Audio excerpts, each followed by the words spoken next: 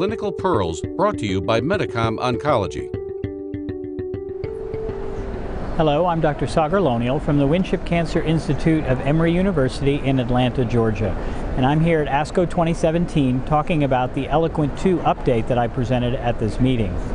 ELOQUENT-2 was a randomized phase 3 trial treating patients with either Lendex with or without elotuzumab in a 1 to 3 prior lines of therapy study, and has been published 2 years ago now in the New England Journal, demonstrating a significant improvement in overall response rate as well as progression-free survival.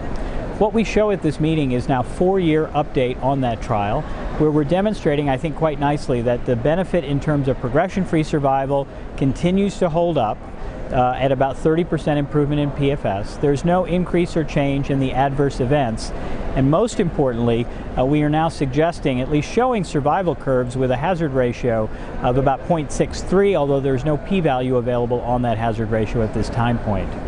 I think in summary what this suggests is that elotuzumab plus lenalidomide and dexamethasone in an early relapsed patient population continues to demonstrate benefit in 4-year follow-up now, and that there are hints, not clear statistical improvement, but hints at improvement in overall survival without a significant increase in adverse events.